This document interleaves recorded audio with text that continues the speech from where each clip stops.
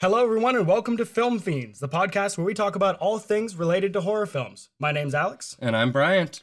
I'd like to thank you all for joining us for our very first episode, which, if everything goes to plan, should be releasing on Halloween. Exactly. That was kind of our impetus. That's kind of what's been driving us. Yeah, that's been the little goal. Yep. You got to have a little bit of the Halloween spirit. Exactly. Halloween 2020, looking a little bit different than other years, but we still want to bring some festivity to you guys and celebrate a little bit in our own way as well. Exactly. I mean, there's so many Halloween things. Like, we've talked about scary movies, talk about the jack-o'-lanterns. Like, come on. Yeah, those things aren't going anywhere. And in fact, we're going to be getting to that a little bit later as well. Actually closing up the podcast with some talk about Halloween traditions and things that we like to do on this very fun night. But first, I'd like to start by explaining a little bit to you all what Film Fiends is all about. So like I said, we are a podcast. We're going to be talking primarily about horror movies. We're going to be delving into kind of the culture that surrounds horror, different genres, themes that pervade the genre, things like that. So we will do a little bit of like movie to movie reviews as well. But a lot of the times we're going to be trying to delve into kind of a specific topic. To give you an example, today's topic is going to be what makes a horror movie good. Kind of a big thing to unpack there. Yeah, no kidding. That's kind of... That kind of gets at the heart of all of it. I mean, Jesus, you read any horror movie review and you kind of have to say your rules about what you're looking for in the first place. Yep. Before you can talk about what it's even, whether it's even any good. Absolutely. Especially when we're talking about horror movie reviews. I think we just recently stumbled upon one that started with, I don't like horror movies. Exactly. So that's a little bit tough. Part of the goal of starting with what makes a horror movie good is to give you guys a little bit of an idea of our preferences, the things that we enjoy in movies, and so we can kind of just build on that as you all listen to our various topics. So hopefully you'll get a good idea of like what kind of viewers we are as well. Exactly. It's not going to do any good to just say a bunch of opinions if you have no framework for exactly what we're looking for. Right. Everyone's their own kind of viewer, especially with horror movies. You can find that there's a lot of different things people can be looking for. Also, a lot of people that just will straight up say, I don't like horror movies, which makes it an even more divisive genre. Exactly. I actually kind of can't wait for that to be a topic later on. Oh, doing a little spoiler here. Spoiler alert. That might be one we're going to talk about later. People that say they don't like horror movies, but I think we're both in agreement that everybody has something that can be defined as horror. That they're Stranger Things. Yeah, exactly. Perfect. The most successful Netflix show. Right, yeah, exactly. It is horror, folks. Don't get it twisted. It's not blood and guts, but it's definitely spooky. Exactly. All right. So with that established, we wanted to real quick give you a little bit of info about ourselves as well. So like I said, my name is Alex. Co-host here is Bryant. We've known each other for, about 6 years now? Gosh, yeah, I guess Something it has been that long, yeah. That long, absolutely. Yeah. We initially bonded over the fact that not only are we both big horror fans, but we're both horror writers as well. Around that time, we had both been working on some short stories, had some things in the backlog, and so we swapped stories with each other and gave each other some feedback, and I mean, one thing led to another, and nowadays, whenever I have a project, especially a horror project, I'm almost always talking to Bryant about it, getting some feedback, doing some edits, that kind of thing. Exactly. No, whenever I get something written out, finally, Alex is always the first person I hit up to kind of take a look at what I've done. Sometimes, because we do have the similarities, but also because we do have our differences in audience kind of taste, which is going to be kind of great for this podcast too. And it's why I appreciate his feedback, because he is not me. Yes, yes. Don't you worry, dear audience. You will soon come to understand the differences between Bryant and I, because, like he said, we have a lot of similarities. We're very good friends, but it's funny the things that we can get divisive on. So yeah, we had tried to for a while come up with some sort of project that we could collaborate on, but something that made it difficult was that we have very similar skill sets. We're both writers. He does a bit more cinematography than I do. Sure. That kind of thing. But when we would talk about working on things together, it would be like, well, are we going to co-author a script or a novel? We both like comics as well, so that's kind of been in the talks. But it was difficult to find something where we weren't stepping on each other's toes. So just recently, we had come up with the idea of, okay, well, what about a podcast? Basically, all we have to do is talk about something that we both love. So here we are. Exactly. No, Alex had mentioned the idea a couple weeks back, and I just immediately started doing research. And, right. Yeah. Watching horror movies, realized that boy, if that's what you're asking me to do, I can do that. Yes, and let me just say I definitely appreciate that level of commitment that you have. I think that also probably will become apparent in terms of the amount of preparation that's gone into this. Bryant has got a big notebook in front of him full of notes. And I have like my phone with a note app open. And, you know, I think that we'll both have a lot to contribute to the discussion. Excuse me. So yeah, we're excited. No, definitely. I mean, you did the vast majority of the actual legwork.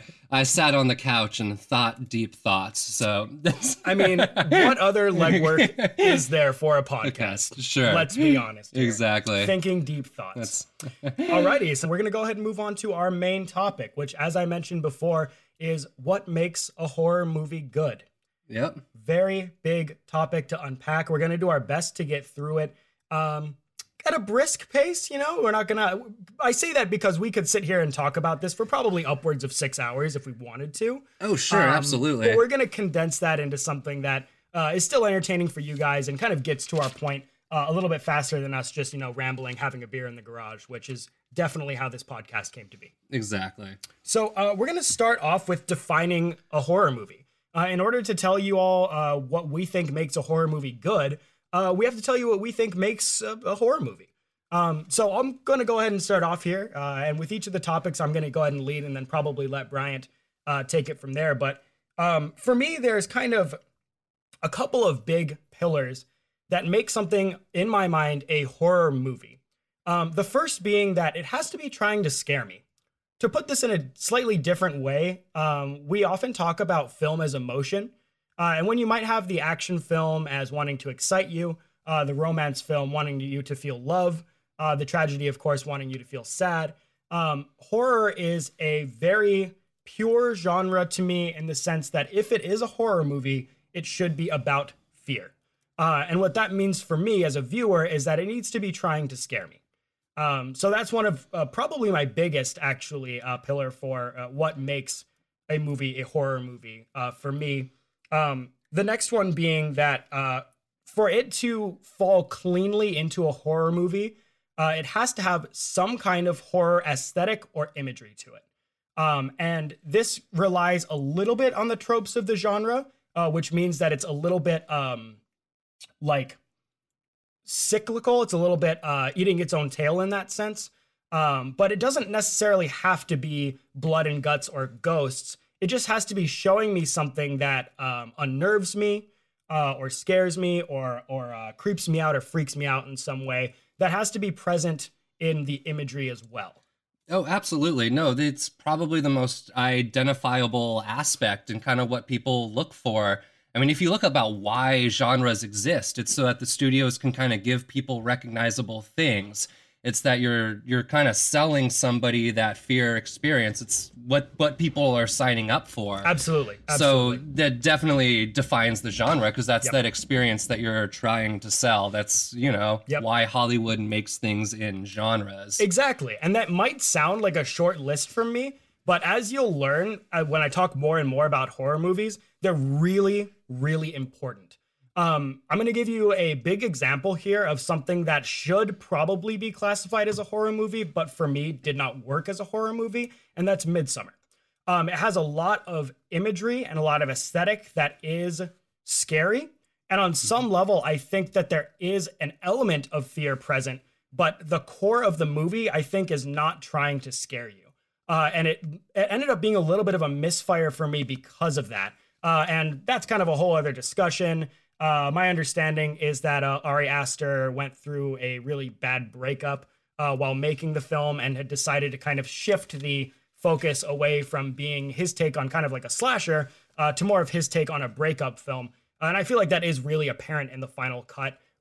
Sorry, I actually mean theatrical cut. I have not seen the director's cut. That's like way longer. So that's right. That exists. I know. We need to. I've been meaning. I actually just rewatched Midsommar a month or two ago. We need to get on Are that. you ready for the third disagreement? I think Midsummer is brilliant. Yes, it's a brilliant film. Don't get me wrong, it really is. But I wanted to bring that up because I think it really illustrates how strict those pillars are for me. They have to really fit into those two categories for me to say, yes, this is a horror movie. And straying from them in one way or the other is going to have me raising some eyebrows. So if you were to talk with me in a casual conversation and mention Midsommar as a horror movie, I wouldn't argue with you on it. But just for the sake of trying to make these definitions as, thorough as possible, that's kind of where it lands for me. Yeah, exactly. No, that was really the challenge, especially when you're talking about genres and anything on the weird fiction scale of the sci-fi fantasy horror can be really difficult to disentangle at times. Where do you draw the lines? And that for me was what stuck with me the most. I felt like I got down this endless rabbit hole on how do you define genre when I started to try to differentiate between thriller and horror.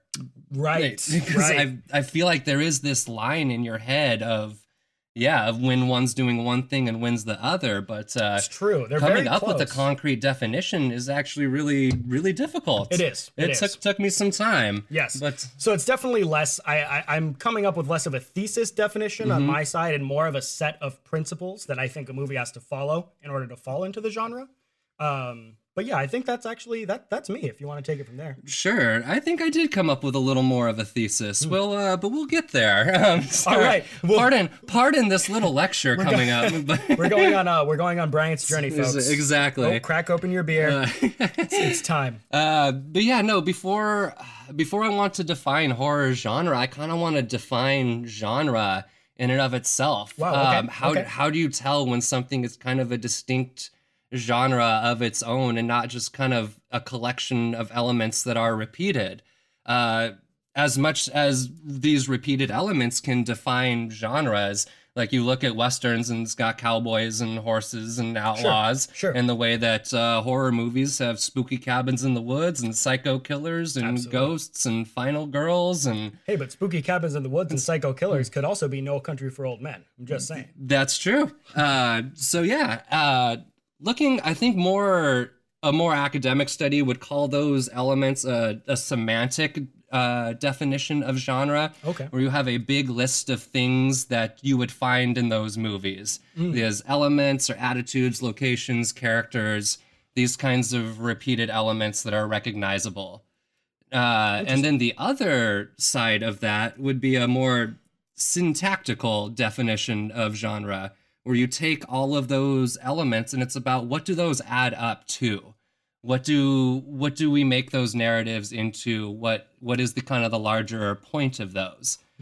So you can kind of look at genre from those two opposing points of view. And it's not like one's right and the other's wrong. It's actually, for each question that comes up, you can kind of look at it two different ways and kind of find, almost two different answers. For a lot of kind of splitting hairs. It kind of depends on how you're looking at it. And I have one guess as to probably what's coming up. And my guess is that the best horror movies probably do really well at both. Oh, yeah, absolutely. No, that's kind of the thing with genre in the first place, is you can't just put all of these elements that you recognize from your favorite horror movies together and just hope that they carry weight. Zombieland, maybe? Something along that line. But you have to have some sort of different approach to it, or what you're building it up into. So for me, like a syntactical definition of horror would be like horror presents a change or die narrative that depends on an introspective analysis of one's own faults to defeat an external monster, which is typically a mirror of an internal monster. Wow, that's a thesis. Yes. So that is my thesis statement. So I guess let's start at the beginning. Sounds great, though. I mean, change or die narratives. Now, all narratives in their essence are about change. Yes. Characters change in the end. It's kind of what's mapped out. Hero's journey, that kind of thing. Exactly. Horror is extreme in that it presents this very stark change or die choice. Got it. The survivor character in horror movies is usually going to be the one that recognized something about themselves, changed it, and were able to overcome the killer, the ghost, the monster, whatever. The last girl, you the sometimes last call girl. them. Yeah. Right. Exactly. And most of the victims will be people that are kind of stuck who they are or unable to change. Right. That's why you so often start with a cast that's a group of shitty college kids. Yes. At this point in their life where they should be changing into better adults, I guess, is kind of the metaphor that they'd use. Yeah. And I've always been uncomfortable with the kind of the punishment readings. Right. So it's very kind of careful to keep a meta-textual kind of distance from it. You still want it to be tasteful. Exactly. You definitely want it to be tasteful. The monsters are, and I say monsters kind of very loosely here. Right. Because there can definitely be human monsters. There can kind of be, a little more esoteric monsters at times as well. Environmental. Exactly. It's a good one. So yeah, the external monster that you're dealing is usually a mirror of something inside that you have to recognize. And it's usually this narrative of recognizing kind of a bad part of yourself. It's a journey into a subconscious to kind of recognize some aspect of psychology or your own self and kind of deal with it, kind of to bring it up into the light and to confront it. And that's usually represented by an external force. There's no shortage of horror movies that use the external threat as an analogy for things like depression, or really your internal fears, of course, mental illnesses, things like that. Exactly. So yeah, and bringing it back to Midsummer, because I was kind of curious you brought that up. All right, let's do it. Exactly. For me, that would totally work with my definition. That's just a story of people that are unable to change. Totally. It's the opposite. It's what happens kind of when everyone dies at the end, is that those were characters that were unable to complete their journey and kind of suffer the consequences. I actually really like that reading as well.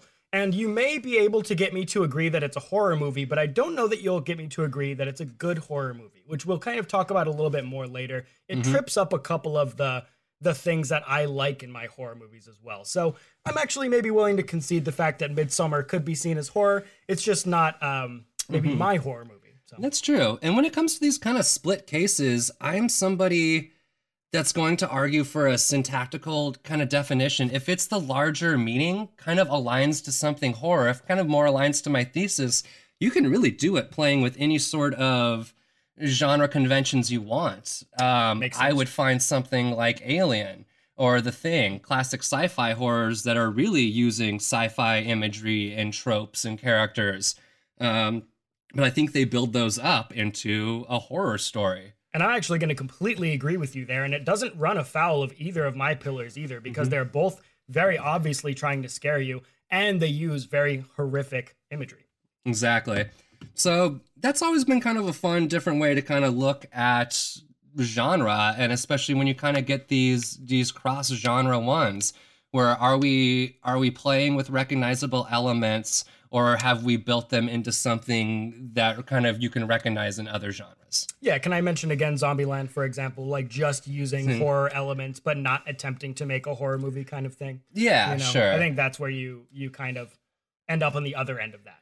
Exactly. And I think to a counterpoint to that, I think Shaun of the Dead, when it winds up that he just has his best friend kind of chained up and they're going to like keep living, it's funny that they're just like, just stoner burnouts that are kind of zombies, but it's still kind of a freaky thing that they're in such arrested development that it would, not have any difference. I think you can certainly read it that way. I feel like it was just purely played for laughs. I think maybe they did have some intent in that scene to unsettle you, but it did not unsettle me. So I think it was a little bit of a swing and a miss, but I do agree with the basic idea. Okay, totally. So that's my definition of a horror movie. Perfect. I hope, all right. I hope that works. Or I hope that makes sense. I mean, I think it was great personally, and I think again that's we're gonna keep bringing this up, especially because we're just kind of introducing ourselves to you guys. But big difference between the two definitions there, and something that I think is going to add a lot of fun to the show. So going from there, we're going to use both of our definitions of what we think makes horror good. And from that, we're going to talk about, both of our definitions of what makes a horror movie. And then we are now going on to what we think makes a horror movie good. Kind of using those definitions as a framework. So I'm going to start here. What qualities does a good horror movie have? Is kind of what I asked myself as I was thinking about this. And I'm definitely a very opinionated watcher. I have very strong feelings on whether I like movies or not. And usually right when I finish watching them, I have a pretty good idea of like, okay, either this landed for me or it didn't. There are some things that do merit rewatches. Some things that I've been too scared to rewatch, Hereditary. And some others that I just don't have any interest in rewatching. But that aside, my big things. What makes a horror movie good? It has to, first of all, succeed at being scary. So going to my first pillar of it has to be trying to scare me, you have to also close that loop by actually scaring me. And that's going to be probably the most, how do I put this? The most biased of my points, because no one can really decide what scares me except me. It's a real make or break point too. It is a make or break point. It's an all or nothing proposition. Well, and I think I can usually explain and argue for why something is successfully scary, even past whether it works for me or not. Sure. So I think I'm going to argue that I think that's a valid point, even if it's very opinionated based on my tastes. I think also to make a good horror movie, you want to have plenty of dark, intense, or interesting imagery. I say that because I have watched some horror movies in the somewhat modern trend of what's called quiet horror. One of the big ones being It Follows, I think sort of helped codify the genre in a modern way. And It Follows actually did have some good imagery here and there, but some of the more quiet horror I watched was so subdued that you ended up with a movie that certainly was trying to scare you and maybe had some horror themes, but just didn't have enough visually going on to actually get anywhere. So for me, I think you do want to go more all in than holding back when it comes to showing me dark, intense, or interesting imagery. And of course, you can get there with gore and blood and ghosts and whatnot, but it doesn't have to be that. It just has to be something that I'm not going to be seeing in other genres. And I think that's what's important for me. No, that's true. That's a big, for any sort of weird fiction, just to kind of open it up again, it's the things that you are not going to run across in everyday life. It's the completely fantastical. Yes, exactly. Is a big seeker of, yeah, exactly. It's what people seek with these kind of genre works. And that's actually a big thing for me just as an audience member, a viewer, a reader in general, is that I tend to really gravitate toward things that probably could not happen in real life. Those are the stories that interest me more than anything. And I love when horror takes those premises and really cranks them up. That's actually why paranormal horror is my favorite subgenre of horror, or supernatural, whatever you'd like to call it. The third thing for me, horror for me really shines when it's taking itself seriously and doesn't tell too many jokes. There's a laugh barometer for me, whereas if I'm laughing too much during a horror movie, then it stops feeling like a good horror movie to me. There's a lot of really fun horror comedy things, Cabin in the Woods being the biggest example of something that I absolutely adore and is not really meant to be super scary. It's kind of my iconic horror comedy film. But then you have things like, I'm going to say it again, Midsommar. I laughed out loud probably a dozen times watching Midsommar. And I don't know how intentional it was because it was mostly during the very long scenes where the Swedish folk were like dancing and doing silly rituals and stuff. And while it was very in character and made a lot of sense in the narrative, it took me out of the experience because I was no longer feeling tense or getting scared. It was a tonal break for me. So if you want to put it like that, I think being tonally consistent is very, very important in horror. Important in every type of film, but I think especially so in horror. Especially if you're trying to have that sort of controlled build. Yes. That's something that's thrown me off a lot. Absolutely. Something that's trying to kind of spoon feed you the rising tension. Right. But boy, then they'll drop it once, and as soon as it's dropped or it's broken, you don't just go back to where you were. Absolutely. On that rising scale. Yeah, you kind of broke it. So I think there's certain things when they're trying to absolutely envelop you as with a tone, that'll break it. And I absolutely agree with that. I mean, so imagine with me for a second if you're watching The Shining, one of the most like slow burn, hypnotic, kind of horror films ever. It's obviously a horror film, but if about halfway through the film, you know, you're getting Jack Nicholson starting to talk to himself, going crazy, seeing ghosts, and then they just like drop in a joke, it's going to completely take you out of that experience. And there's some things you may laugh at The Shining and midway through, but I would bet that you are laughing uncomfortably. You're not actually having fun. This is true. Jack's got a couple moments when he's talking to the ghost bartender in the bathroom. That's exactly what I was thinking of. That's the exact scene I was thinking of. He's got some Jack looks that I know meme pretty hard at least. Jack, Jack, if you're listening, we love you. Beautiful. Oh man, that's incredible. That's great. So yeah, and that's another one that's really strong for me in an opinion kind of way is that if you're going to ask me what makes a really good horror film for me specifically, I don't even want jokes. Don't start out with a funny sort of, you know, motley crew of college kids that you guys are all joking about smoking weed and doing whatever and kill them off. Do still really enjoy those movies, but if we're talking about my ideal horror movie, I want you to be tense and serious. I don't even want any comedy. That's just me though. That's taking that point and taking it to its farthest conclusion. No, that's true. I think I just cast a much broader net for the genre. I guess for me, the comedy stuff, if it's working into some of the subversive parts of it, boy, that's kind of what I'm here for. And if we talk about something like Excision, yeah, I know that's pretty much exactly what you're talking about. Pretty much.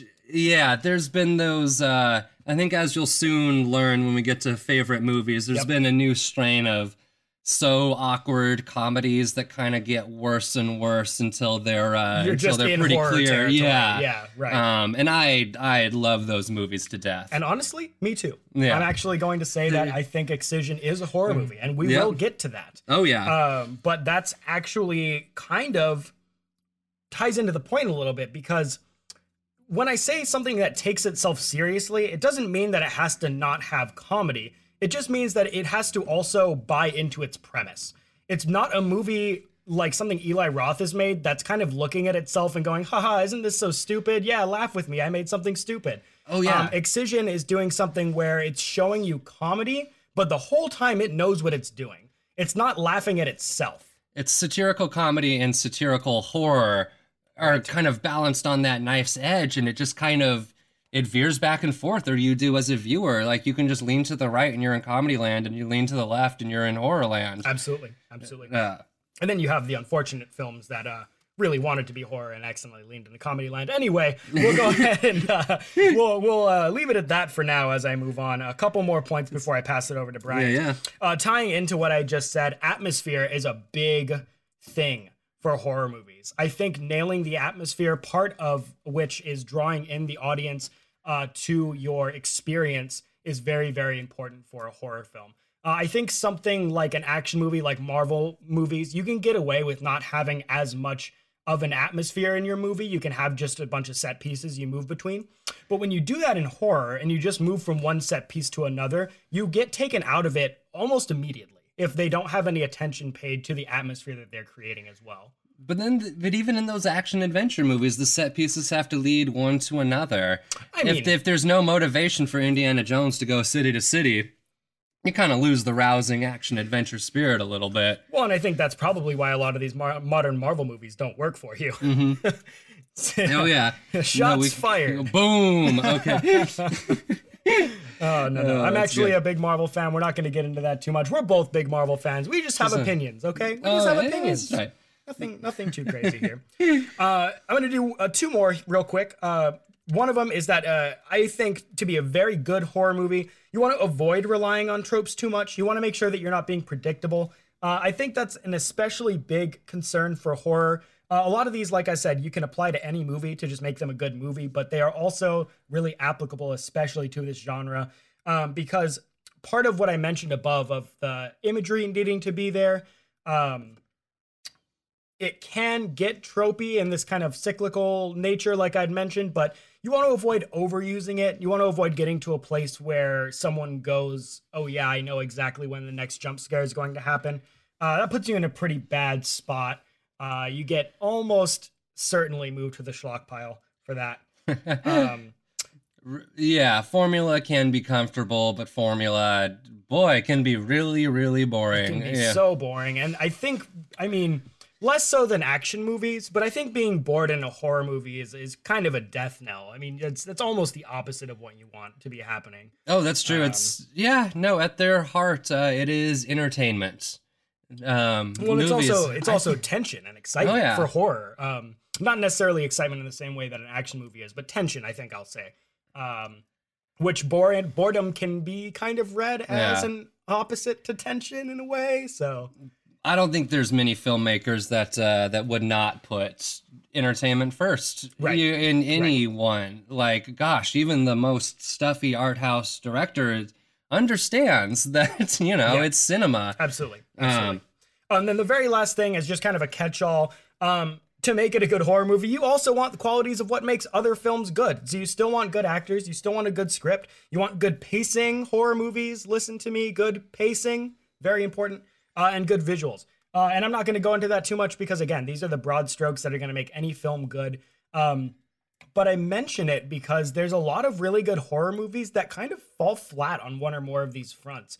You know those horror movies that you think, wow, this is a really good premise, the visuals are super good, but the acting is just terrible.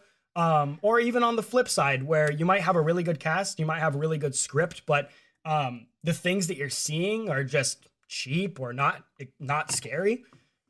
So, catch all, like I said, just make a good movie. If you're making a horror movie, make sure you know how to make a movie first. That's true. I was, God, you just reminded me. Sorry, tangent time. Woo! I was watching, let me save you for a sec. Tangent time. I was watching this interview. It was between John Landis and John Carpenter and David Cronenberg.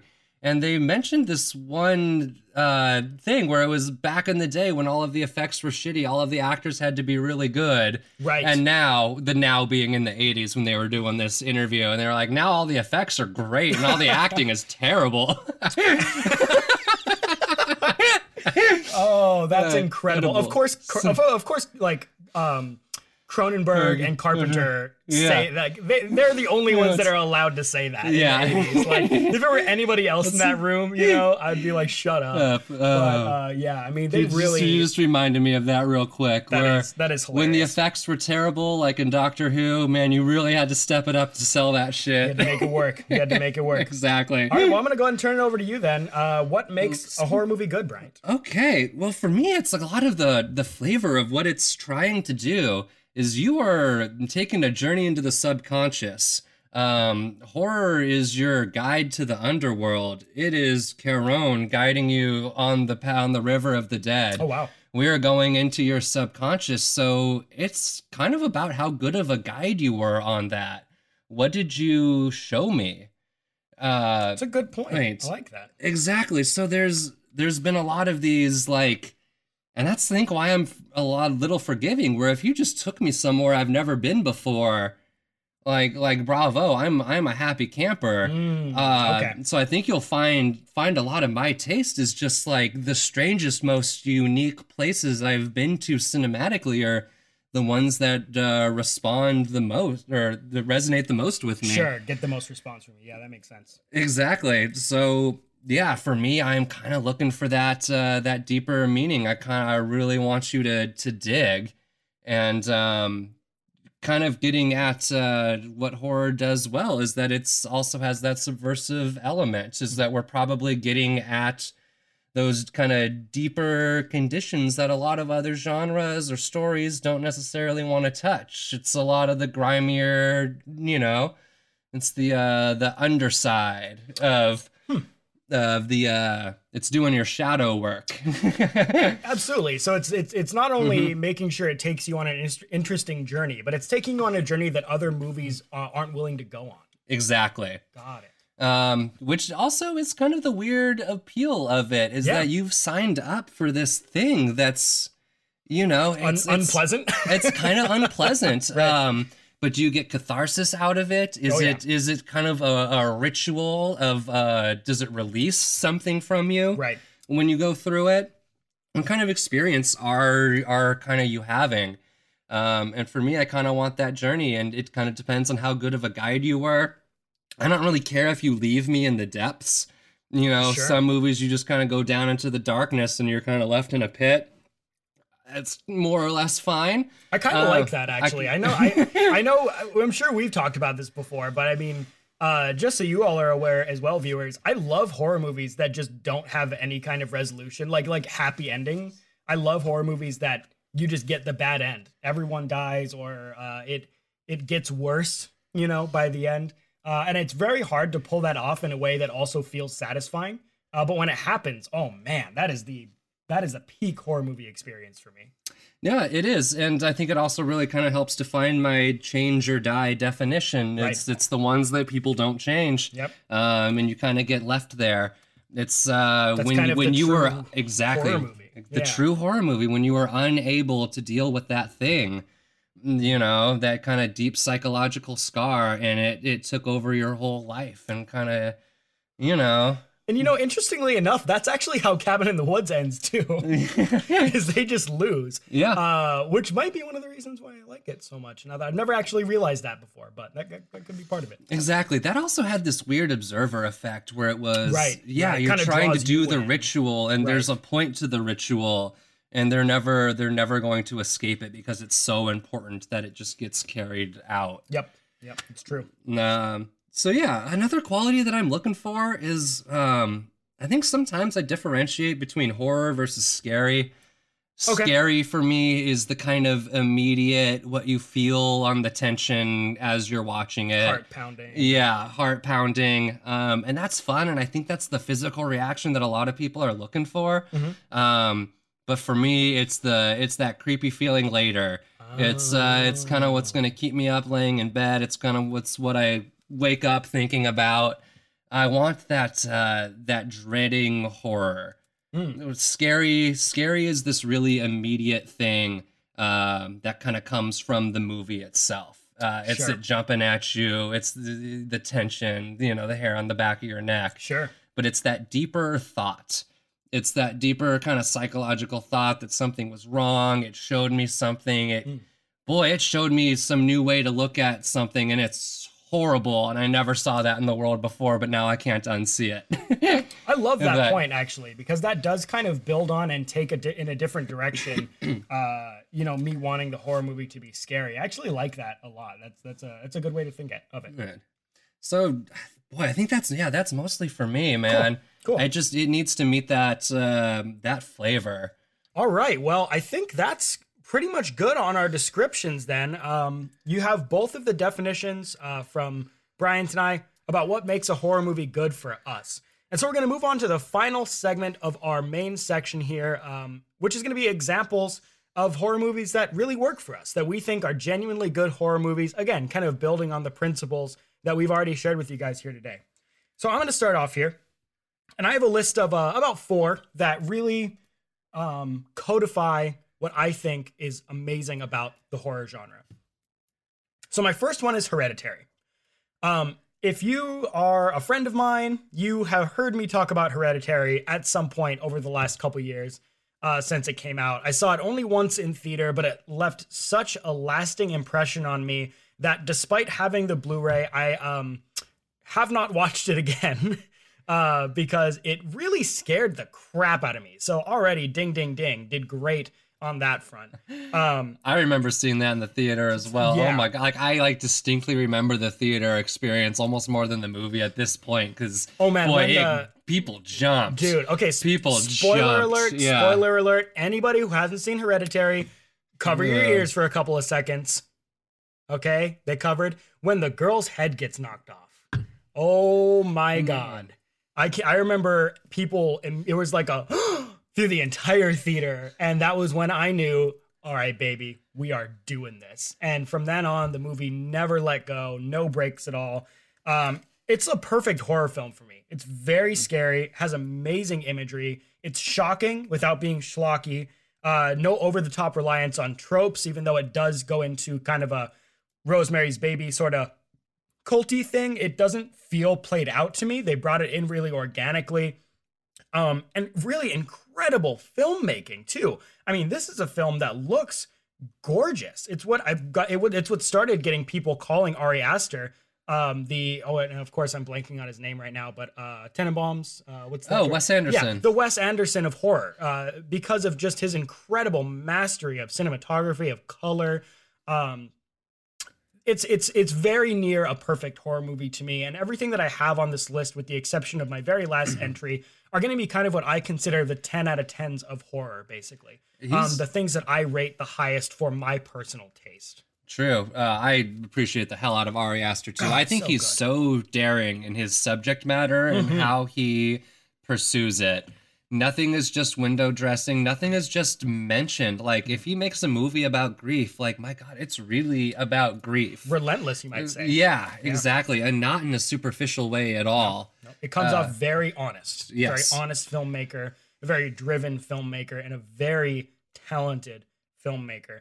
And it was actually the ridiculously high accolades that I have for Hereditary that I think made Midsommar chafe me a little bit, because it's a very different film. And it's not even really fair of me to have had those expectations necessarily, but it is what it is. Anyway, second film I have on here, Ringu, the original Ring from Japan, the very first one. Bryant, actually being the kind soul that he is, got me the 4K remaster of the original Ringu for the last Christmas? Yeah. For last Christmas. Yeah. And let me tell you guys, if you have not seen the original Ring, especially the remaster, Ringu, the Japanese version, it is a fantastic film. Oh man, this is the film that made me finally understand just why the Japanese ghost girl stuck around for so long in all the in horror across the East and the West. It has amazing pacing. Doles everything out just perfectly along the film. Good kind of, not necessarily mystery, because you're not ever wondering what's going on, but a sense of tension, absolutely. Perfect atmosphere and imagery that's so iconic. It had so much staying power that it really helped birth that genre in its entirety. Totally. And looking back on it, like, I could not believe how well made it was. So good. So because, when I was first watching that kind of era of when J-horror was coming, it was all VHS. Yeah. And they were not particularly great transfers. And, boy, I don't know about you, but I just kind of assumed they were cheaper movies. Oh, yeah. Well, a lot of I think they are, but... Right, exactly. A lot of my first experiences were DVDs as well. Actually, a little bit of an Alex tangent story time. The Grudge 2, I saw it in theaters when I was probably 11. I lied to my mom about which movie I was going to, and me and my friend went and saw The Grudge 2 instead, and it scared the shit out of me. So the Grudge girl, the Japanese ghost girl, Onryo is what they're called in Japan, is a deep in my psyche thing that still terrifies me whenever I see it, no matter what. So those movies are kind of cheating for me, because there's a lot of Grudge and Ring movies that are god awful, but will still kind of get to me. And it's why I will often still tell people that The Grudge is my favorite horror movie or favorite horror movie franchise. And I'm kind of getting like a distilled, better version of that when I'm bringing up Ringu here. Because classic J-horror, especially with Ringu, has just this iconic staying power that comes from its unsettling imagery and mastery of atmosphere. That's one of the things that J-horror in its prime, and still every now and then, nailed so well, was atmosphere.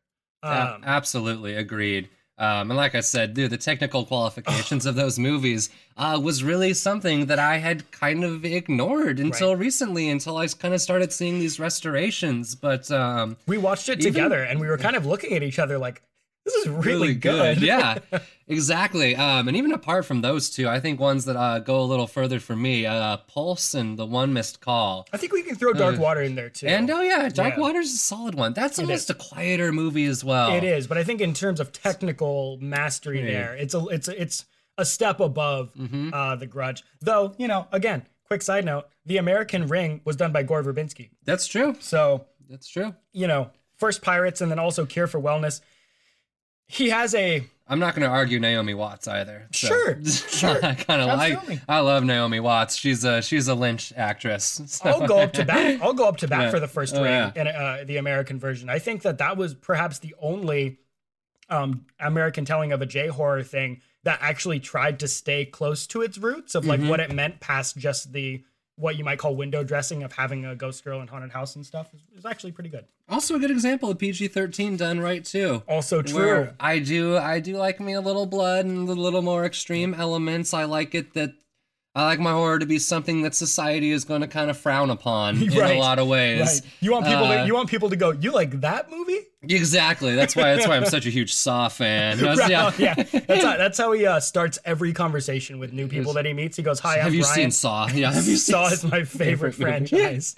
What can I do for you today?" But yeah, no, exactly. I think Ring is definitely one of those movies I think you would see a lot more people lining up for, even if they don't like horror. It could very well be the scariest movie they've ever seen. Oh, absolutely. Especially that Ringu, because it creeps. Yeah. That was one of the really, really good things about that movie is that it's not in your face at all. And at some point you realize that you're kind of like leaning forward a little bit. You're a little freaked out. It is. It plays with space really well. Yes. It suggests space behind its characters. Was kind of something I noticed with its shot construction.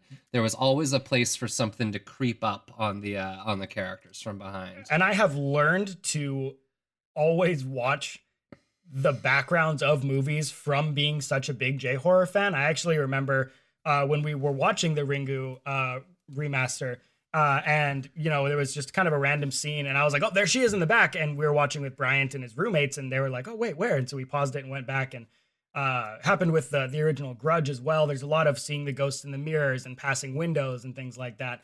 That gets picked up by more modern things like Hill House and Bly Manor, which we'll get to a little bit later. That's true. I know that was one of the huge things about Hill House that everybody really loved. Well, it's because you're not going to catch them all. You can catch Pokemon, some of folks. them. Yeah, exactly. But you didn't see every single one. Nope. I still get explained some of them where there's reflections from people that aren't casting them and stuff, and you're like, I would have needed a still and for you to tell me that there's something wrong about this picture to even pick up on that. Part of the benefit of it being a Netflix series is that you can literally pause and frame by frame go through it if you wanted to. And I think that was in mind, that was kept in mind while they were putting the ghosts in. They knew that people could pour through it if they wanted to. True. Anyway, we'll go ahead and move on just so I'm not taking too much time on my segment. The third 10 out of 10 horror movie on my radar, Alien. It has a real threatening fear. There's something about how Alien treats the monster as opposed to how some other movies will treat the monster where you get a very real sense of danger. And it's possibly because you're in a contained environment, that the alien has seemingly no weaknesses. You eventually realize that it can also melt through the goddamn ship. And then at that point, you're like, well, okay, we're really screwed. But it's also that I've said that the perfect horror movie for me takes itself very seriously. Alien is an example that does really well balance its levity with its horror without doing any sort of tonal breaks for me. I feel like it was very smart in how it played its comedy and it played its characters. And it was less for me wanting to get a laugh out of the audience and more doing it for characterization so that when they start dying, you feel that much worse. Oh yeah, those characters are brilliant. Yes, exactly. It's the everyman. Yep. For so much, especially of science fiction horror, they're the scientists, they're the military. Yep. If they're in space, they're Starfleet Command. Or I mean, in Alien, couriers. Basically, yes, but they're average kind of working. They're like truck drivers. I see what you're saying. It's like the opposite of that. Exactly. Got it. There's none of them that are like super skilled training. There's not like a super genius kind of thing. There is an android. If you haven't seen Alien 1982 or wherever it came out, one of them's an android. Sorry. But it also uses its setting very cleverly too. It's the most extreme isolation you can think of. Yes. In space. Nothing around. Nothing there to hear you scream, as it were. I had kind of compared it to The Thing earlier of sci-fi movies that are pure horror, and that's something that they both do, is they use the research station or a spaceship as the most extreme isolation you can imagine. I mean, because what's worse from being trapped in the middle of nowhere with something that's definitely going to kill you? Unless you are Ripley. Exactly. Then you might get away. Exactly. No, if you're lost in the middle of nowhere, that usually means you're in the woods or in the desert or something. True. In space, there's not even air. No, there's nothing. literally nothing. We're screwed. Yeah. So yeah, I think the really cool thing about Alien for me, also just that it has really good imagery and a good monster as well, is super important. Set design. My God, that world is seamless. Fantastic. The world is, oh man. Yeah, if we're talking about visuals, it's hard to get better than Alien for that time period. And in no small part because of H.R. Geiger. HG? Yeah, Giger, yeah. I can't remember his second initial, but HR. Geiger. It's H.R. Yeah. H.R. Geiger. Giger. Human resources, Geiger. Yes. Yeah, exactly. Human resources, and that's why they all have to deal with humans and human sexuality. Everything that he draws. And I think the big point here being that monster movies can often fall flat for me.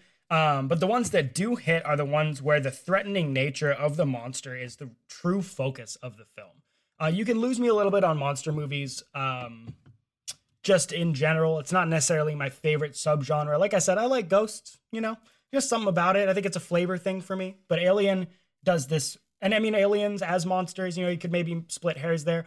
But Alien, I think, is an example of something that really, really nails that. It's always been the most pure horror of the franchise to me as well. There's something about Aliens that feels like an action movie. It's definitely an action. But then I'd have to define the action genre, and I don't really care. We're not going to touch that. We're not going. All right, my last example before I turn it over to Bryant here. Raw and Excision. And these are the ones that I'm not going to necessarily call them 10 out of 10s. My first three the first three that I mentioned are the pinnacles of horror for me. And these two are horror movies that are offbeat, funky films that end up kind of hard to categorize, but nonetheless leave you feeling dread or discomfort, and really feeling kind of like a solemn, like contemplativeness afterward. And I think this aligns really close with what Bryant was saying about a film that makes you think for a while about a premise that you might not have wanted to think about beforehand. They're both fantastic, really brilliant movies. If you haven't seen them, please go watch them. Quick warning that they are both relatively graphic. Excision, a little bit more so. Excision has no problem playing with stuff that you never want to see. Whereas Raw is more graphic in the traditional sense of, there's some uncomfortable gore. But they're both really, really brilliant. Neither of them are gory or slashing movies. They're very art forward. I love those two movies as well. Those are two of my favorite movies from the past little bit. Absolutely. It would probably be on my favorites list, but God, for the one that I really want to talk about that meets this criteria of what makes a horror movie and what does a good one do, for me, it's The Babadook. Oh, nice. I mean, I'm going real recent. I love it. Because I'm always inclined to go do something super classic to be like, kind of, this is the originator. But there's something about... I can't believe we're going to agree on one. That's amazing. But The Babadook is this modern synthesis of exactly what I'm looking for in these kinds of movies. Yes. And to me, it just crushed it. So good. So good. I will say that was actually a little part I skipped over in my notes was when talking about Hereditary, just that it's a whole section of modern horror masterpieces, and I put Witch and Babadook as well, created a cross of like horror and art film that just sings. It is just incredible. And I'm sorry, I'll hand it back to you, it's all good. Because for me, it's The Babadook is a complete metaphor. Yes, almost. It's completely about the relationship between the mom and her son, who is completely out of control. And she wants to love her son like a mother-son relationship. It's that family bond. But something has creeped up into it. There is this monster, there's this specter that's in between the two people. And that's what the movie's about. The Babadook is that specter that creeps up between the interpersonal relationships between two people that spoils the whole relationship. It's this kind of ghost that you can't really get around. Well put. Thank you. So for me, that's that external monster that's really obviously something that's internal, where she may be battling this ghost, the Babadook, this kind of presence, but what she's really battling is the idea that in her heart of hearts, she really hates her own child. That kind of nails your principles, actually, in a really cool way. Yeah. And I don't mean to gloss over the hating her child part, because, that's what makes that movie so uncomfortable. If you have not seen The Babadook, absolutely, again, fantastic film. Please go watch it. This was actually relatively accessible, too, in the sense that it's not going to scare people away by being too bloody or too extreme. I don't think there's any blood in it. The kid might cut himself once or something. Okay.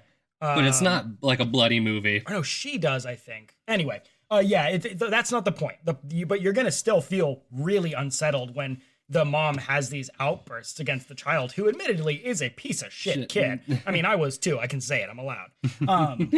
But you have those moments where you're just like, oh man, the mom really shouldn't act that way, right? Like, even when the kid is being such a shithead, it's like he's like 6 or something. It's like, and the mom just, oh man, it's kind of like that side of parenting that no one wants to ever talk about.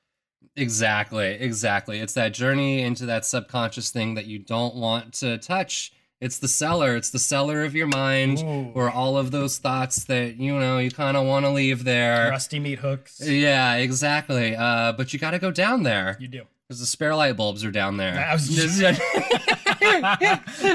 you gotta suck it up and look around the dark basement real quick, and then you'll find a little light. Exactly. For me, The Babadook, it really is the new synthesis of what a perfect horror movie is. Love it. She is forced to recognize that bit of herself before that relationship completely destroys her life. And she needs to accept that part of herself, which was kind of the really interesting resolution of it. I don't know if I kind of want to spoil it, but that movie has the most... It's kind of becoming a thing here, so let's just say spoiler alert. Spoilers. Put your earmuffs on if you don't want to hear the end of Babadook. Skip to like 2 minutes ahead. Exactly, but they don't confront the ghost. They accept the ghost. Yep. And they do literally lock it in the basement. It's almost like a Shaun of the Dead ending without the joke. Exactly. Kind of. They accept it, and now they're forced to live with it, but it's kind of better than it destroying them from the inside out. Well, and there's no better option, really. I mean, you always live with grief. It's kind of another movie about grief in the same way Hereditary was, just this time in the way that grief can come between, a grieving mother and her child, which is a really sad and frightening thing to think about. Exactly. No, it's not a Lifetime movie. It is not the most uplifting movie about motherhood you've seen. You're not watching this at 2 p.m. at your grandma's house. Nope. Yeah. So, God, I just love that movie. Nice. I don't know. Moving on to other favorites, I kind of want to say something for the more comedic horror movies. Okay. I know. You're losing me here. For me, God, one of my comfort movies, Slither. Slither by James Gunn. James Gunn of The Guardian. I've actually not seen it. From the Guardians of the Galaxy and stuff. He did a really, really funny movie called Slither that has its gross out moments too. That definitely has its moments that'll creep up on you. But it's really populated by just goofy movie characters. Sure. There's a lot of great actors kind of just killing weird roles. Nathan Fillion is the town sheriff. Okay. Who's kind of doing a gosh golly gee shucks kind of like That's pretty golden, actually. Yeah, exactly. So he's trying to deal with this alien invasion of weird squid creatures that are kind of taking over the town. Is this Watchmen? No, it's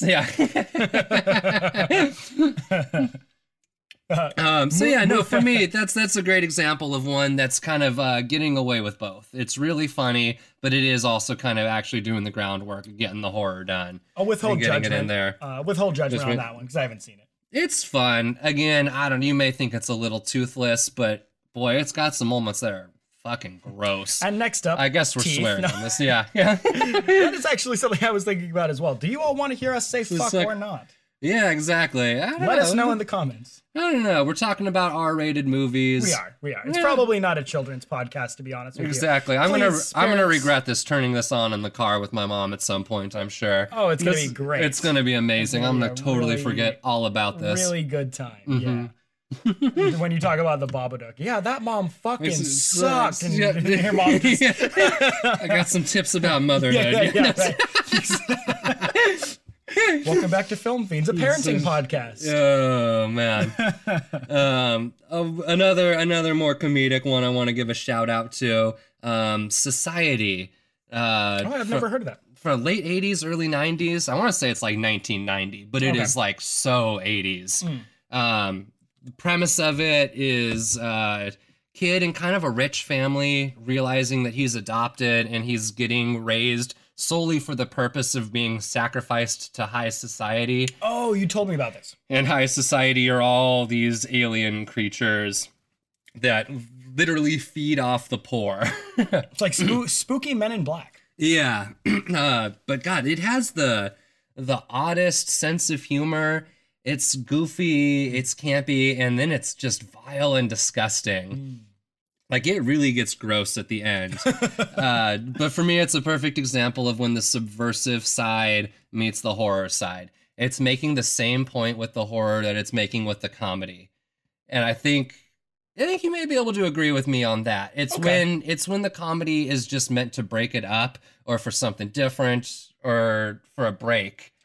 It's when it's at the right angle to the kind of the rest of the movie. Sure. I feel like there's a way that comedy can reinforce the horror if it's along the same point. I think I can agree. I think if they're aimed in the same direction, and if you're very careful about what you're using and when you're using it, and your movie comes in waves. If you're specifically not doing a building, mounting tension your entire film, then if you have points of levity throughout the film that are supposed to be there, that's totally fine.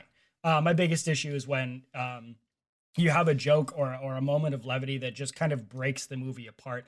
Tone and tonal consistency is so incredibly important to me, and that doesn't mean that you have to have the same tone the whole movie. I don't want everybody speaking in monotone, but there's just some special care you need to give to the tone of your movie if you want it to land as a great horror movie for me. Yeah, exactly. It's really just the consistency. And to keep the point across, man, if you don't have something that fits, well, you may be sticking somebody in a situation where they're trying to figure out how it fits into your movie. Right. And if it was just something random that you threw in there because you liked the pacing, you thought it needed a break, or yeah, it was probably detracting. Right. If it's not adding, it's detracting. Yeah. Back to our good writing advice, too. Yeah, exactly. So at this point, my list just kind of turns into favorites. Why don't you just ramble some off for us? Why don't you just hit me with like a dozen of your favorites? Films? Okay. Let's do that. I think I was talking earlier about kind of the more awkward movies that kind of, Excision, I know that's on there. I think May was the first one of those from kind of back in the early 2000s. Now you're getting a big one from me. If May is the one I'm thinking of, does May have Nicolas Cage? No, no, it's she's kind of she's the doll girl. She's kind of the awkward girl that has trouble making friends. So she's going to. There's one recently I feel like was an M name that has Nicolas Cage. Oh yeah, Mandy. Mandy, that's what I was thinking of. Mandy was kind of really cool visually, but there was a part of it that kind of dragged for me. I'm going on record here, Nicolas Cage. If you're listening right now, I'm very sorry. I really hate Nicolas Cage. I don't like his movies, and I'm sorry, viewers. I'm just very opinionated. I just don't like his face. Okay, I'm sorry. Just don't like his face. I think Nicolas Cage has a very unique acting style. I think it's like German expressionism, or like an actor like Klaus Kinski or Juliet Messina. But it is definitely its own style. I can see how people don't like it, but I think he is doing something really special and unique. Anyway, this isn't a Nicolas Cage podcast. Boy, May is one of my favorite movies. Its kind of tagline is, if you can't find a friend, make one. Its advice was kind of given to the mother taught her how to make dolls. Okay. And stuff. So she's always had this making her own friends kind of okay. kind of vibe. So it has that psychological aspect to it where it's kind of dealing with the social alienation and kind of nervousness and anxiety kind of issues. And it just really digs at them in the most uncomfortable way. Okay. I'm not exactly sure how much of it I want to give away, but again, spoilers, it turns into making her own perfect friend out of the bits and pieces of the random people in her life. Oh, we're doing Modern Frankenstein. So it's pretty much Modern Frankenstein, Very where there's cool. somebody who she really likes his arms, and there's this person where she really likes his hair, and yada yada. So Well, now I kind of she do can- want to see it, because that sounds good. Yeah, she can put together the perfect person. Nice. So yeah, that kind of gets into that journey into the subconscious that I really like. Totally. And it's kind of a descendant of Carrie, which I think okay. is way up there for me. It's really hard to say what's number one, but Carrie may be top 3. Wow. That's again, like It's I gotta big. go classic for that. I like it. Boy, what is there to say about it? I think it's just perfect. If you haven't seen Carrie, If you- or read Carrie, I mean, you probably should. Yeah. It's not a long read, and the original film's not that long either. I mean, an hour 30 at most. And it's just so archetypal when kind of talking about a certain kind of female lead, Right. that you kind of see kind of carried over in a lot of more modern things. Even kind of like a Ginger Snaps has Carried a lot over? of Carrie in it. Yep. Yeah. Anyway, Carrie, fucking love it. If you haven't seen it, you got to get to it. Go check it out. Night of the Living Dead, another classic that is just Fantastic. fantastic. I mean, really, really good. It's older, so if you're like me and you like your modern effects, your modern sensibilities, your modern adaptations to what it means to do a horror film, you're gonna have to suspend your disbelief a little bit more. I actually only saw the original black and white Night of the Living Dead, I think last year, watching with Bryant here. We were doing spooky movie nights in October, Yeah. and fantastic film. But you know, the zombies are kind of just people walking stiffly. They're not the originals. Very, I think the they're originals. referred to as ghouls. I Yeah, don't even know if they have the zombie word. Might not even have the Z word yet. Yeah. Still very good, but it did. I had to buy in a little bit more than with more modern stuff, and that's not a bad thing. Just be ready for that if you are or have similar sensibilities. No, it is. But for me, it kind of falls into that the horror versus scary. No, it's definitely probably not going to scare you, especially Right. if you're used to the modern movies. But if you kind of take a second, think about what it's saying about society breaking down. I think the horror of that is absolutely still relevant. I think it can still get to people. And I think we're still living through a lot of the issues that Night of the Living Dead's bringing up. Ugh, unfortunately. It's a situation that, boy, you should be able to board all the windows of that house up and kind of be able to deal with it. But the people cannot work with each other. They can't agree on simple plans. Yep. And they undercut each other and undermine each other. Yep. And it dooms everybody. The ending is also way more relevant than I'm comfortable with currently. Again, spoiler alert, everybody. Yeah.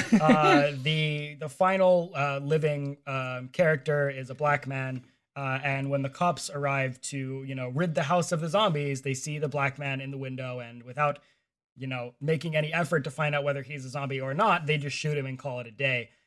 Which, as you're watching it, is kind of like, oh, wow, that makes sense back when they're shooting it, but also currently. And I wish it didn't. Exactly. Yeah, and it really drives the point home that, boy, you gotta watch out for the other people. Yeah, The zombies were never as big a deal as everybody else that you were stuck in the room with. Mm-hmm. Yeah, which is the real horror of it. I think it lasts, and I think if you were to just kind of give it a second, give it some thought, you could really see that it has the ideas behind it have a lot of staying power. Absolutely. I think one of my other last favorites, I gotta say, Videodrome. Videodrome is for a horror person, for somebody that's seen a lot.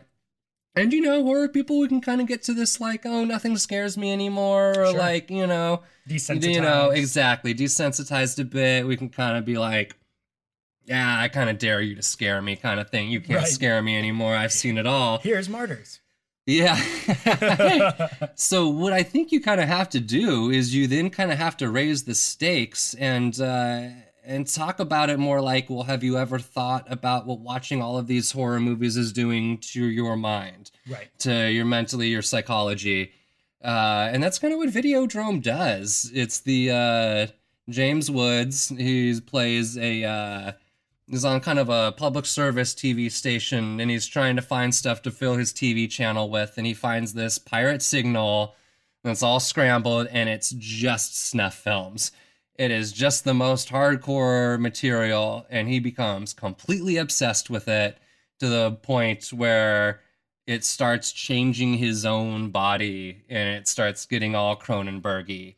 So it's this whole, like, yep, the violence that you watch in your entertainment and media slowly changes you. And in a Cronenberg movie, it has a physical dimension of the body horror of actually changing him. You are what you eat. Yep. I love it. I love it. Cronenberg is the master of that kind of stuff, too. I mean, his stuff's always going to be physically unsettling. You're going to get some nice body horror. And he's very aware of the observer effect, too. Of it really raises the stakes and makes you think about yourself actually watching this stuff, too. As a fan, because you can really easily put yourself in the James Woods situation. Because you are also the person seeking out all of these most awful things to watch all of the time. I do that. Exactly. So it's a nice little psychological trick to kind of mess with a long-time horror fan. Sure. Exactly. Definitely stuff. One of my favorites. Yeah, so all good stuff. All good stuff. Exactly. I think that kind of wraps up that section for us. I think so. And with that, actually, that's kind of the end of our main topic as well. So that was what makes a horror movie good. We went over what makes a horror movie for us, what our personal opinions are of how to make a good movie using those principles, and then some examples of the movies that have been most effective for us in one way or another, kind of all tying that together. So we're going to move on to our second recurring segment of the podcast. This one is going to be called I Know What You Saw Last Summer. Bum, bum. The joke here being that basically we're going to talk about things that we've watched recently that we don't necessarily need to devote a whole episode to, but just to kind of keep up on the fun horror things that have made it onto our TV. Absolutely. No, like I've said, I'm always just trying to watch stuff all the time. Right. Especially lately, it's been all horror movies. So you should see his film journal. I mean, 200? You passed 200? Yes, I passed 200 earlier this month. That's on the year 2020. Love it. That's only the things he decided to start writing about. So yes. He's got a lot. He's got a lot going here. But yeah, I want to say the one I saw in the last week that really stood out to me was The Loved Ones from Sean Byrne out of Australia. Mentioned a lot of Australian movies here today, kind of with the Babadook. Yeah, folks. Exactly. But yeah, another one of those. God, I don't even know how to describe it or what I liked so much about it. It had that high school element. It had that kind of disaffected, kind of loner protagonist. Kind of similar to that tortured protagonist of like a Carrie or May. Sure. So that could have been why I responded so heavily to it, is it kind of had a lot of the same echoes of those older movies that I liked. Yeah, totally. And I mean, it has also no shortage of messed up things happening in it as well to kind of put the cherry on top. Sure. Imagery was spot on. Mm-hmm. Just juxtaposition there was nice. I think that was actually maybe the name of the game for Loved Ones, is juxtaposition, because it's taking this like almost sickly sweet high school relationship and then doing the horror thing of course the one of the people involved in the relationship is taking it a step, 2 steps, 3 steps too far, but then it actually goes even past that conclusion when the girl's dad gets involved, and then it starts getting real weird. It is. And there was also another odd thing about it was the B storyline had like nothing horror about it. Sure. There's like the main character has this awful prom night experience where he's held hostage by this girl that he turned down to the prom. Right. But she's going to have her perfect night anyways, kind of thing. Anyway, his friend asks out the goth girl of the school, and they have this ridiculous prom night like any other kind of high school movie. Right. It juxtaposes really contrasting with the actual kind of horror and torture situation of the other friend, though. Which was kind of weird when I saw it. I wasn't exactly sure what the point of that was. I will say that I think maybe that, going out on a limb here, might be the weakest aspect of the movie. I think if we're saying that, in my opinion, like the crux of the film is the juxtaposition, I think that might have been one step too far in that direction. If the the director or the creative, team, if their whole point was to make those two really diametrically opposed storylines or scenes, I just don't know if that was really maybe necessary. You already get a lot of that when you have the main kid tied to the chair in a tuxedo as the girl's like putting, I want to say she puts like party hats on them or something at one point. Yeah, it's like it's already you're watching it and it's dissonant enough without having to have that second group of characters. Yeah, and I think you have a lot of the differences of the main kid and the girl too. Yeah, definitely. They're pretty opposed. Yeah, he's going through the trauma of his dad dying. Right. And stuff. So he has his own kind of stuff that he's trying to work through. And so is she, but there is this, it's so different how they just go about trying to fix themselves and how they deal with their own mental health issues. Yep. It's, actually, now I'm kind of talking through it. It's kind of about two very different people kind of trying to work through their own mental health issues and the collision that results. And one gets violent. Exactly. So, that was The Loved Ones for me. What have you seen recently that was good? Yeah, so I admittedly have been super, super busy lately. Still working, doing a full day job, and then in a lot of my spare time, actually been setting up the socials for Film Fiends and trying to get all of the logistics worked out. But in between that, actually recently found out with the release of Bly Manor that my girlfriend had not seen Haunting of Hill House. Yeah. So we watched the first 5 episodes together over the weekend. There's a total of 8, so we didn't quite get through it, but watching it again, Hill House, I should make a quick pause here to note that we're not going to talk about a ton of TV shows on here because my dear friend Bryant here, not as big into the TV series as the movie format.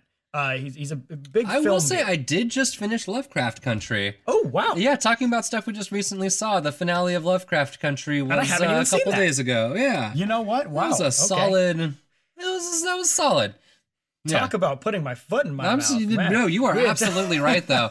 No, because he's the guy, like, I swear I would love to watch a horror series, but they just don't land for me. Right. I am so sorry, American Horror Story. But that's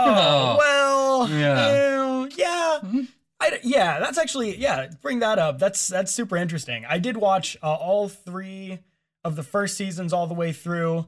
That was through Coven. The 4th one was the circus one, I think, which I was not super into. The 5th one was Hotel, which I watched all the way through. Coincidentally, features my favorite actress, Alexandra Daddario. If you're listening, hit us up. Okay. And then, have not watched 6 or 7. I watched a little bit of 6. That was one that was very topical. Had a lot of Trump stuff going on. It was a little on the nose, I'll say that much.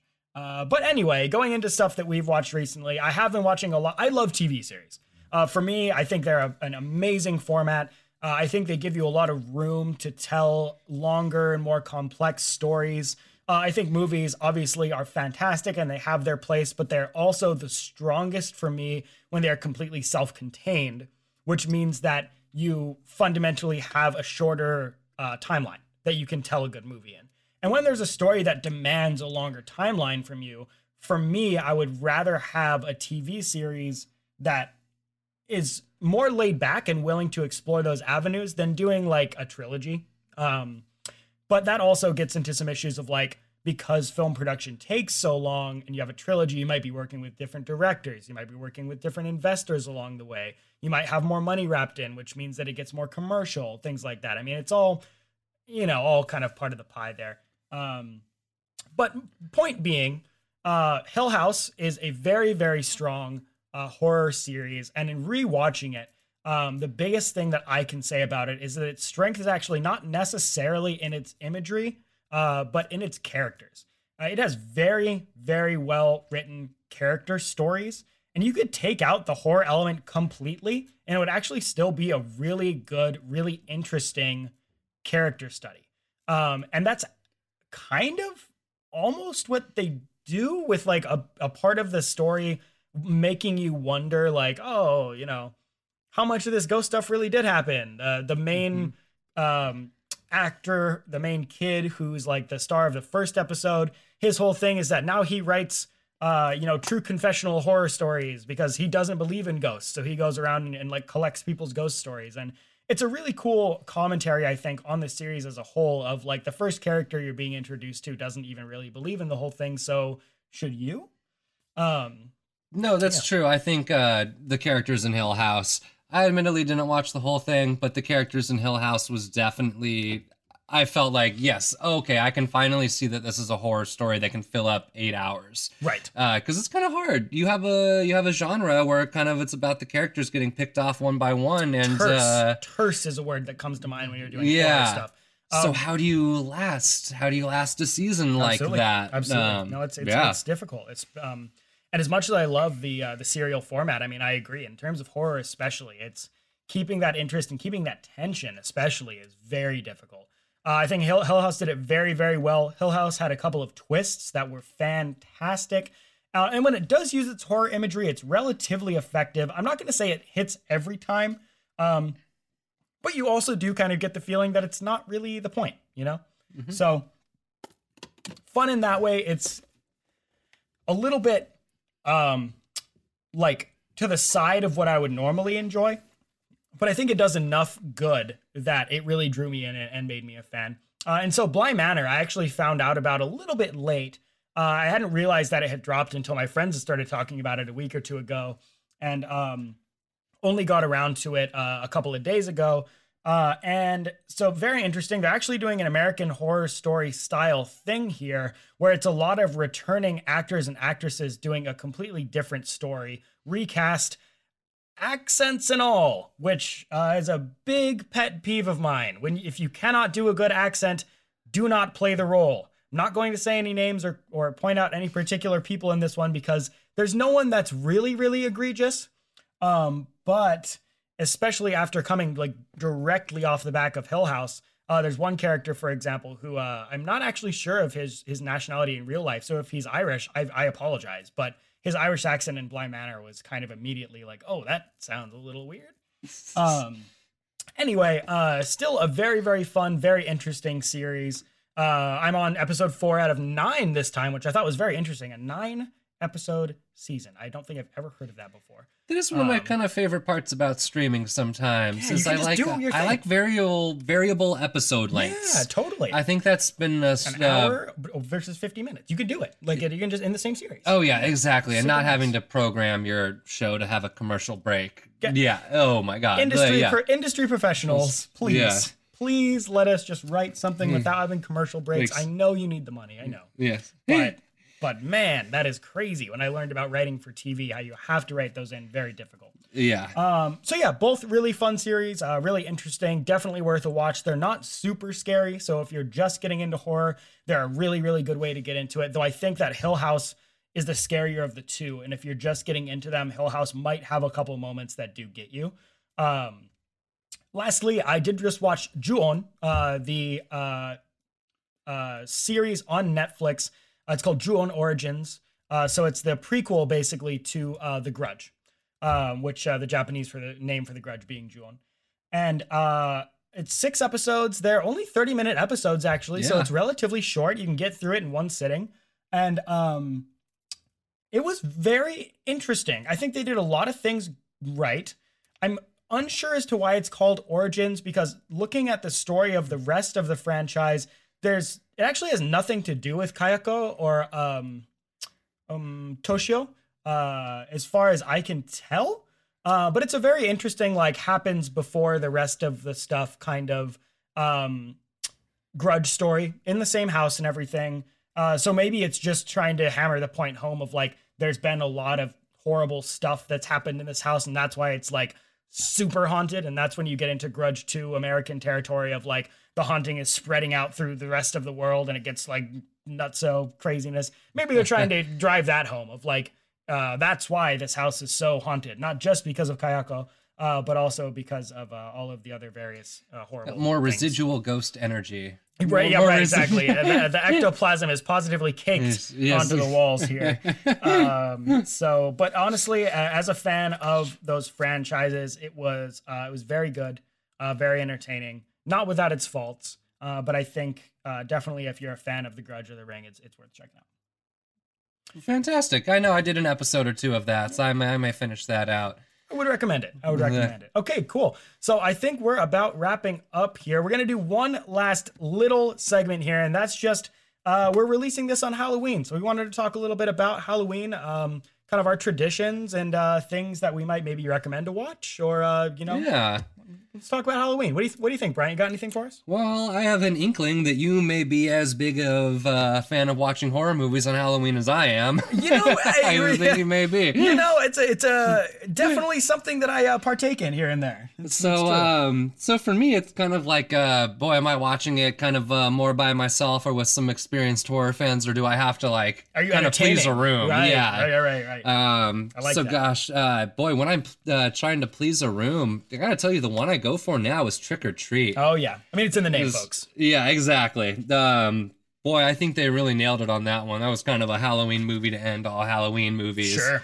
I love the anthology version of it. Because boy, everyone can be kind of chilling, everyone can be partying. You can kind of lose a story and come back in the next one. Sure. It hits a lot of great tropes. Yeah, totally. God, it hits so many just classic, iconic horror things. You hit in Trick or Treat, so love it. I love it. Yeah, exactly. No, it's just your great mixed bag for you. Totally. Just like something that kind of hits all the notes. I will say, if we're talking about a horror movie to put on, this one I'll put on whether I'm pleasing a crowd, whether I got a horror veterans, or whether I'm watching it by myself. It's recently become a tradition of mine, thanks to my lovely friend Bryant, actually. Return of the Living Dead. So this movie, if you're not familiar with it, of course, you've definitely heard the name before, the tropes of the name. It's a Living Dead movie, right? It's a zombie movie. This one was made in the 80s, and it's very, it's like purposely kind of a comedy, but it's also more than that. It's a very funny, but still very spooky, and overall just very entertaining film. The first time I watched it, I remember I was laughing so hard. It was so entertaining. But it also has a nobody wins ending that's like totally the opposite of what you'd expect from a comedy movie like that. Things just get worse and worse and worse, and you can't even really call it a funny zombie movie, really. It is, if you're going to get, split hairs here, but take it from the guy who said, I like my horror without comedy, to then tell you, this is the Halloween movie, folks. This movie is perfect to have a couple beers with, not take too seriously, and just enjoy yourself. I really, really like it. It is. It's a total classic. And I think we kind of hit on it. It can be really difficult to explain the appeal of a movie like that. Right. Because, again, it kind of has that 80s campiness. Right. I know about halfway through the movie, it introduces a group of punk rockers who are some of the questionable acting. My favorite part of that movie. Oh my gosh, they're so good. There's also it's riotously funny. It's gross. The effects actually are great. The effects are really good. It's the first movie to have a zombie go brain. Exactly. So it started that whole thing. There's girls getting naked, so be aware of that as you're watching it. If a thumbs up, thumbs down kind of thing for you. But it really comes together to just make this incredibly entertaining film that I think is perfect for Halloween. I don't think you don't want to watch Hereditary on Halloween. I mean, you don't want something that's really going to hit you and leave you sitting there like, oh man, reevaluating your life. You do want something a little bit fun, a little bit uplifting. And Return of the Living Dead is absolutely that. And just like Trick or Treat, you can kind of come in and out of it. You don't really have to watch the whole thing. You could pop out when the punks get there and pop back in when they're trying to cremate one of the zombies, and you'll be fine. Yeah, exactly. No, that movie's just riotously fun. So like fun. You said, It's sometimes so when you get a room of people and a couple beers in, it can be hard to throw on something that's gonna hypnotize the whole crowd. You're not putting on The Shining. So exactly. Return of the Living Dead is a blast. It's Yep. 80s gold. Absolutely. So just in terms of Halloween stuff, I mean, unfortunately, we're a little bit old to trick or treat, but if you're still doing that, go get yourself some candy, go have fun. If you're a little bit older, have yourself a couple of beers, couple of cocktails, whatever you like. I bought Halloween decorations for the first time this year. Exactly. So I'm going to be putting those up. By the time this airs, they'll be in full swing. I made sure to do a jack-o'-lantern, actually. Just, I'm not expecting any trick-or-treaters, but I thought, you got to Right. keep that tradition up sometimes.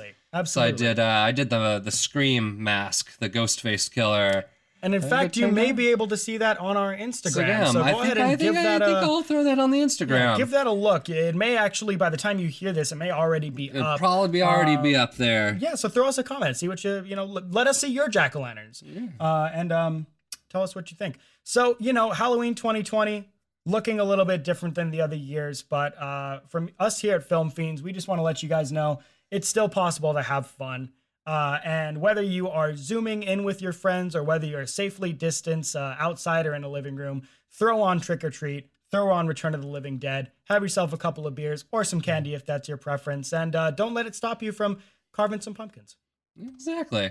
All right, exactly. And I think with that, we are just about out. I think so. Do we want to talk about next episode real quick? Yeah, real quick. So you may have caught it in a spoiler alert that we did earlier in the episode. Good. Our next episode here on Film Freaks is going to be Scream Queens. Ooh, yeah. Everyone's favorite. Yes, we're going to be talking about this trope in horror. What is a Scream Queen? What does that mean? The iconic female characters in the horror genre. Exactly. It's a huge part of horror culture.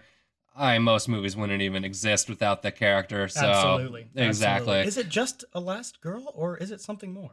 Exactly. I think I have a wider definition than you do. We're going to look into it. Alrighty. Well, thank you everybody for joining us tonight at Film Fiends. I hope you have a wonderful Halloween. This is Alex signing off.